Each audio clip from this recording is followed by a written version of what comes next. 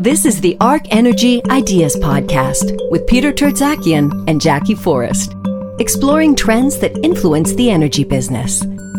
Welcome to the Arc Energy Ideas Podcast. I'm Jackie Forrest. And I'm Peter Tertzakian. You know, Jackie, I was looking at the calendar. I can't believe January's already blown by. And we're well into the new year, certainly well into the new decade. And I was looking at some charts and data over the course of the last 10 years, and some of the most remarkable things have happened in energy are on the cost side. We've seen the costs of so many of the energy sources really drop dramatically. Of course, natural gas, the ability to liberate tremendous quantities of energy from a gas well has fallen, even oil for that matter, right? Renewables. The renewables, I mean, in the span of 10 years, I think the cost of solar panels has fallen by 75, 80%. Wind is a bit less, but it's really dramatic and made them pretty much cost competitive on a joule for joule basis at the source. But one of the renewables that we haven't really talked about and is intriguing is the geothermal side. Right, the geothermal energy. Yeah. And geothermal is really, I think all of us would love that, right? Like get geothermal for your house. Yeah. But I believe, my perception is it's really expensive. Yeah, but you're building a house, right? Yeah, we are building a house. So you drilled your geothermal wells, yeah? You know, we looked at it at a high level, I will say. And the first numbers that came back were just, orders of magnitude higher than using natural gas. So I think that's one where the perception is geothermal is still fairly expensive. Yeah, well, certainly when we built our house, I don't know, it's like 8-9 years ago, and I looked at it and said, I'm willing to do it, but there was also unpredictability in what the subsurface is where we live, and it was just basically risky and expensive. But, things are changing, much as the paradigms have been broken about renewables being expensive as it relates to wind and solar. We may be on the cusp of change as well in the geothermal world. And that brings me to our special guest today, John Redfern, who's the CEO of Evor Technologies, EAVOR. And John has got a really exciting new technology that is born here in Alberta. And so welcome, John, to tell us about it. Thanks. It's a pleasure to be here. Great. So, Jackie, what are we going to do? We're going to talk about geothermal energy in general, maybe with John to start? First, let's talk about geothermal, the different types of geothermal. We'll talk about Evor's technology and its progress and the future possibilities. But I think before we get started with that, John, maybe introduce us to yourself and geothermal energy. Well, if I could circle back to some of your earlier comments, geothermal for one's individual house is definitely expensive, but so is individual solar panels. In the same way, utility scale solar is much cheaper than putting a panel on your house. I guess we're utility scale geothermal, which is much cheaper. And as well, you talked about all the trends of how solar prices have gone down, and more to the point, things like cost of shale gas and horizontal drilling has gone way down as well. And those are some of the input costs we leverage on in our solution. So we're benefiting from the same trends. So you're basically utility scale. So tell us a little bit about the enabling technologies that you're using and how that works. Well, like I say, the main enabling technology is just the advances in drilling speed and cost and accuracy, which has allowed us to do what you couldn't really have done 5 to 10 years ago, at least not cost effectively. But, to really start the story, you have to go back and just talk about geothermal in and of itself. Someone told me geothermal is the Rodney Dangerfield of energy sources. It can't get no respect. And that really comes from the fact that it's been around forever. On the surface, it seems to be like a real contender. It's ostensibly green and it's base load. And so when everyone's choking to death on intermittent solar and wind power, it looks very attractive. But it's been around forever, and it just doesn't scale. Yeah, so let's take it back a little bit in terms of being around forever. What is geothermal? Geothermal is basically using the heat from the earth, right, in the earth's crust, bring that heat to surface to be able to use it either as a source for heating, district heating, in terms of heating homes and factories and so on, or using the heat to drive some turbine or mechanical device to generate electricity, right? Usually an organic Rankine cycle, heat to power unit. Right. So that's what you're trying to tap into the earth, and you're using the new drilling technologies. Yeah, and more generally, there's a heat gradient everywhere. The center of the Earth at 6,000 degrees, same temperature as the surface of the sun. I'm sure you've heard that before. But it averages out to a temperature gradient of about 30 degrees C per kilometer. So anywhere you go down, there's going to be the heat.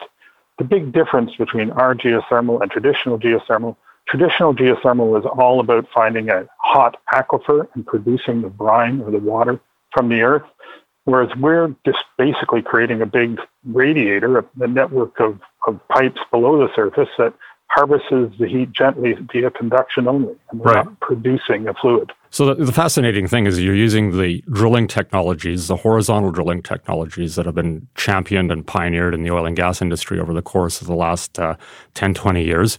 You're drilling one well in one location horizontally, and then in another location, you're drilling another one to create a U-shaped, connect them together to create a U-shaped, as you say, a radiator.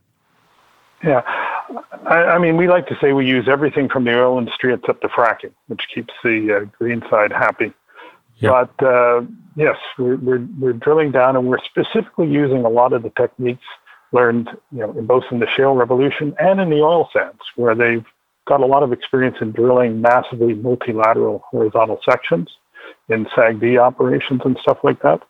And that's basically what we're doing. We're doing a bunch of things to make sure it's cost effective by having multilaterals off the same vertical weld pair, by finding other cheaper ways to case those horizontals rather than sticking pipe down the hole. And the only things keep the costs down. John, I have a question. So my perception is that geothermal for power generation can only happen in very few geographic locations where the temperature of the earth is hot enough closest to surface. Would your technology be more broadly applicable for just creating heat for buildings, or would it also be able to generate power in a lot of different locations? It's going to be able to generate power in a lot more locations than it's currently viable in.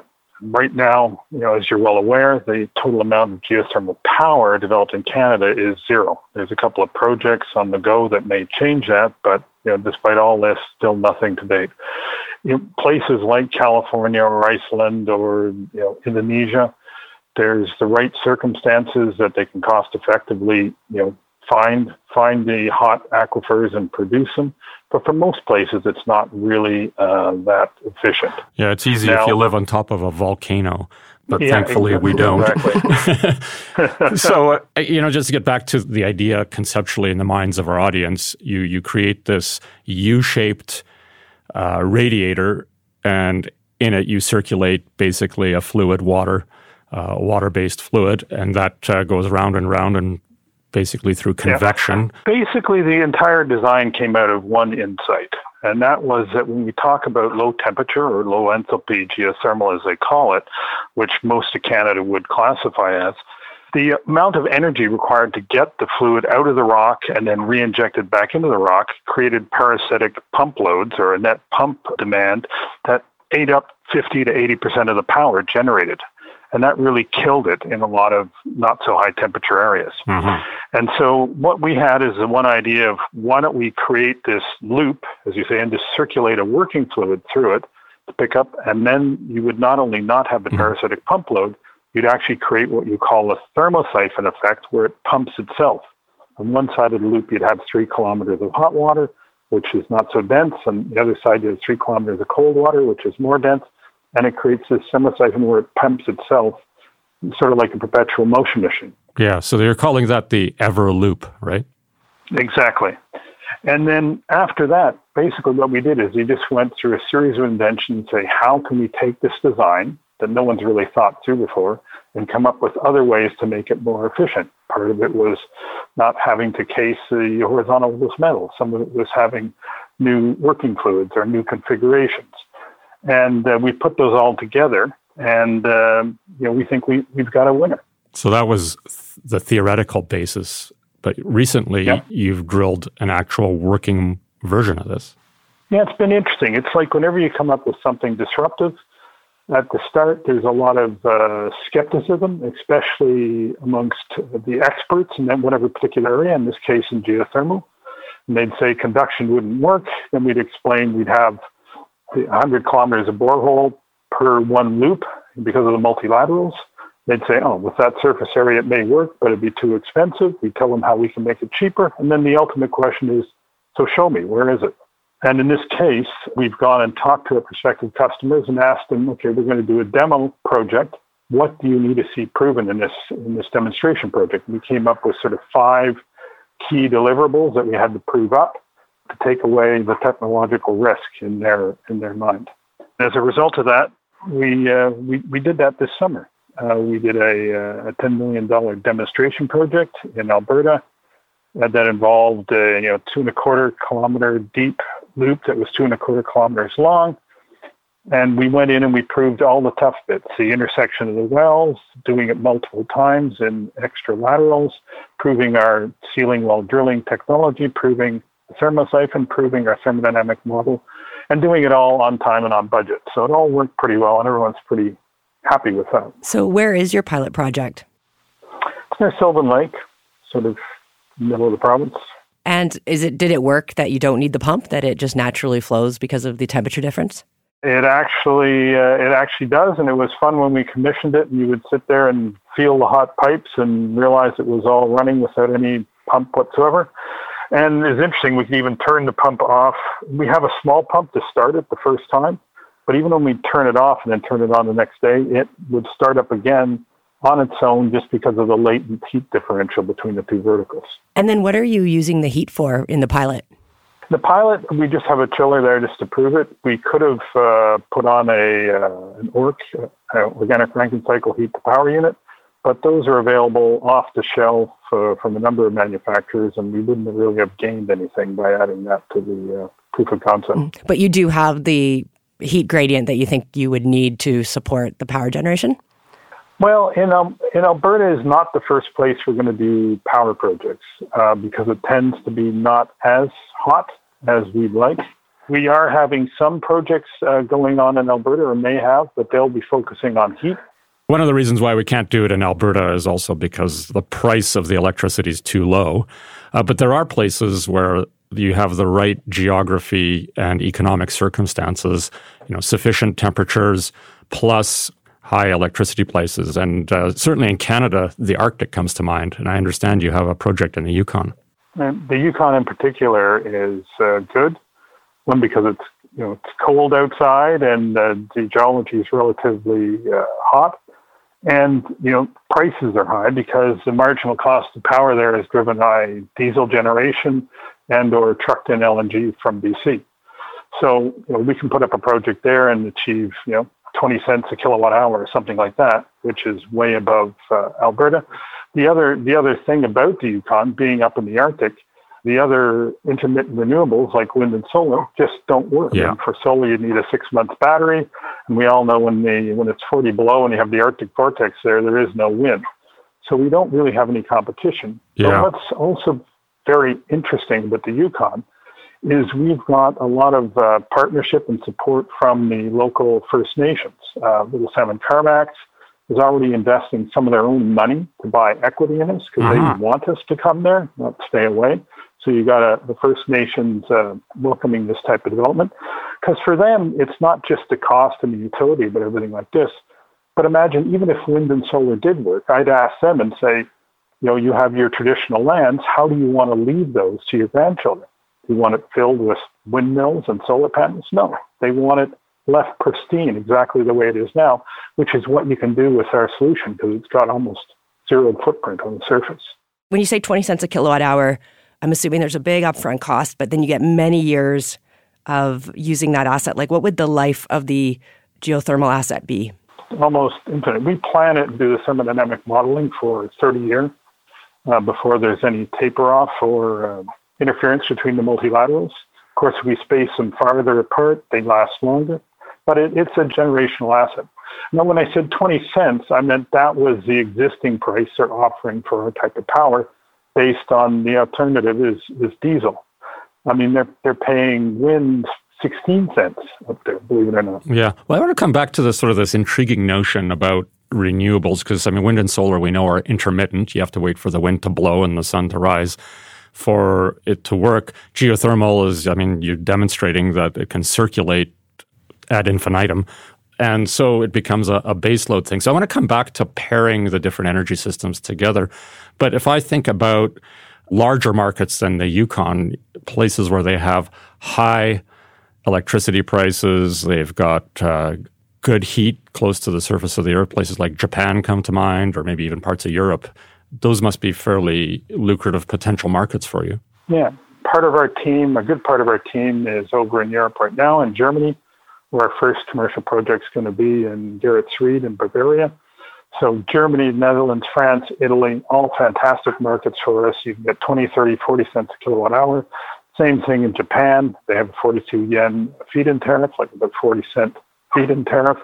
So for those, it's this, we're going there, we can go places other traditional geothermal can't go, either because it's hot but dry with no aquifer, or it's just we're more benign environmental footprint. So that's a key part of our market. We're economic in those markets right now, obviously, at those prices. The other early adopter market, which is almost as big, is what I call the island market. So again, we've got islands in the Caribbean, in the Mediterranean, places like Hawaii that aren't connected to a big grid. And so our sort of complete solution that doesn't need grid backup or storage backup is ideal for that. And they tend to be high-priced markets themselves because a lot of them, again, operate on diesel. But in that island market would also be characterized things like the Yukon because it's so isolated, operates like an island. But another more surprising market we have is like an island, the resiliency market. So we're working with Shell, talking to the Department of Defense down in the U.S., and they have all these Army, Navy, and Air Force bases. And they want those bases to be able to operate like an island. Even if the whole world ends outside the perimeter fence, they don't want to be dependent on a grid tie-in or a pipeline or fuel stockpiles or anything like that. So they like the idea of putting an Everloop right under the base to provide resilient power, and they're willing to pay a premium for that. John, what's the scale of these applications? Like, could they replace the base load of a natural gas power generator? Yeah, absolutely. Obviously, at the start, one of the things that's nice about it, it's reasonably granular. We can cost-effectively put in 3 to 4 megawatts at a time, but we can stack these up and manufacture them in a repeatable process to make as much as we'd like. For example, we recently acquired some property down in Nevada, and if we were to build that out, it would represent 3 gigawatts of power right there. Wow. And could it go under urban areas, or do you need to be in open spaces? No, it can definitely go within urban areas because we have no water treatment on the surface. We have very small footprint. We have no gas leaks or anything like that. And we have no seismicity risk, unlike some traditional geothermal. So we can put it right under the town. And the other advantage to that is, unlike wind and solar, we also generate not just the electricity, but the waste heat, which can be used for district heating. And this is really important. If you look like a place like Germany, where they're phasing out all the coal plants, those coal plants not only gave them all their baseload power, the exhaust heat from those plants also powered all the district heating systems. So there we can go in and replace both elements of that in a way wind and solar can't. So, John, this sounds amazing. So let's move from the too good to be true discussion to some of the practical realities. Like, for one thing, you need to have drilling rigs, which are not cheap to move around. Like, there's not a fleet of drilling rigs in Hawaii. So that adds to the cost and expense of this thing, right? So there's not a drilling rig in Hawaii, but for example, where they just drilled a hot but dry hole in St. Vincent and the Grenadines, there is a rig that we can step right into. I was just going to ask you also about the variability in the geology. That's sort of the unknown, right? Well, one of the big holdbacks of traditional geothermal is there's a huge amount of uncertainty in the exploration side, and a high number of them, you spend millions of dollars and then have to abandon them. Case in point would be Canada's own Deep project in Saskatchewan. They're back shooting seismic and drilling delineation wells 10 years into the project, again, because geology can be surprising and tricky if what you're looking for is permeability. For us, we don't really need particular rocks or particular permeability. We just need to be able to drill the rock and have heat there. And the heat's always there, and it's easy to predict because it's a smooth, gentle gradient. We have almost no geological risk. Yeah. But you're going to have to, sort of go down a learning curve as you drill more of these things. You've done one pilot project successful in the Western Canadian Sedimentary Basin, which is well mapped, well known, and now you're going to move off into areas that are not. So absolutely. I think it has tremendous. And we'll want local partners to help on that too, who know the local geology more than they do. Right. Yeah. And you had said you have a commercial project starting in Germany. Was that right?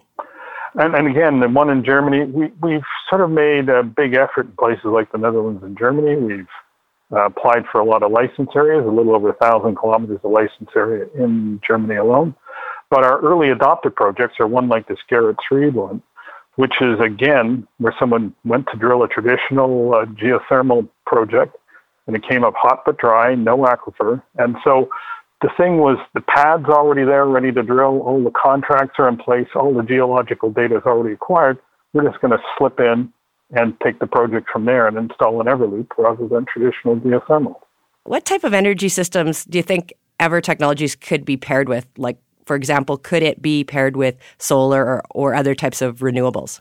That's partly what I'm down here today in California looking into.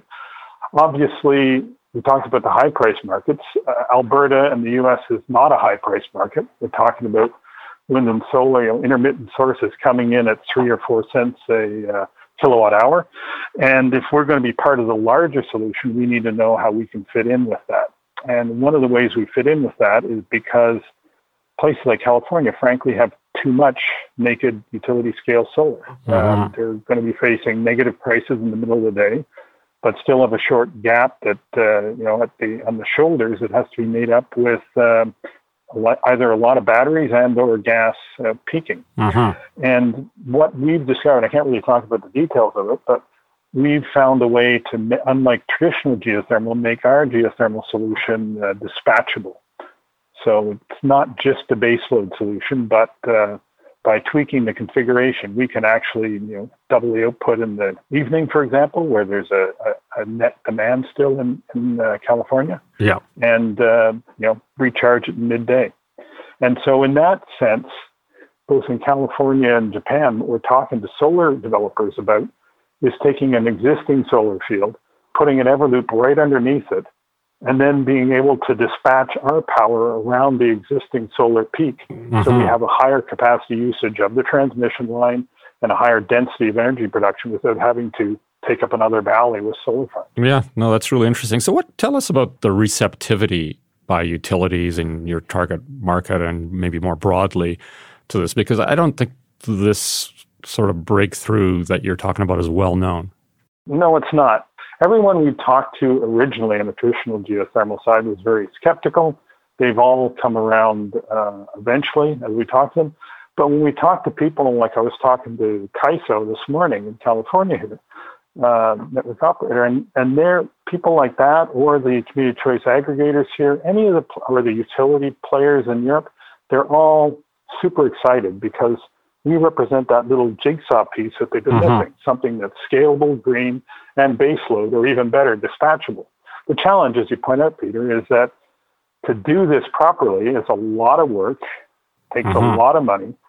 So we're in full-scale business development, mode in parallel on basically billions of dollars worth of the projects, but at the same time trying to raise enough capital to help seed the financing of these things. Yeah. What I find, as I said, maybe I said it earlier, but what's really intriguing about this is the technology has been developed, and it's been developed here in the oil and gas industry.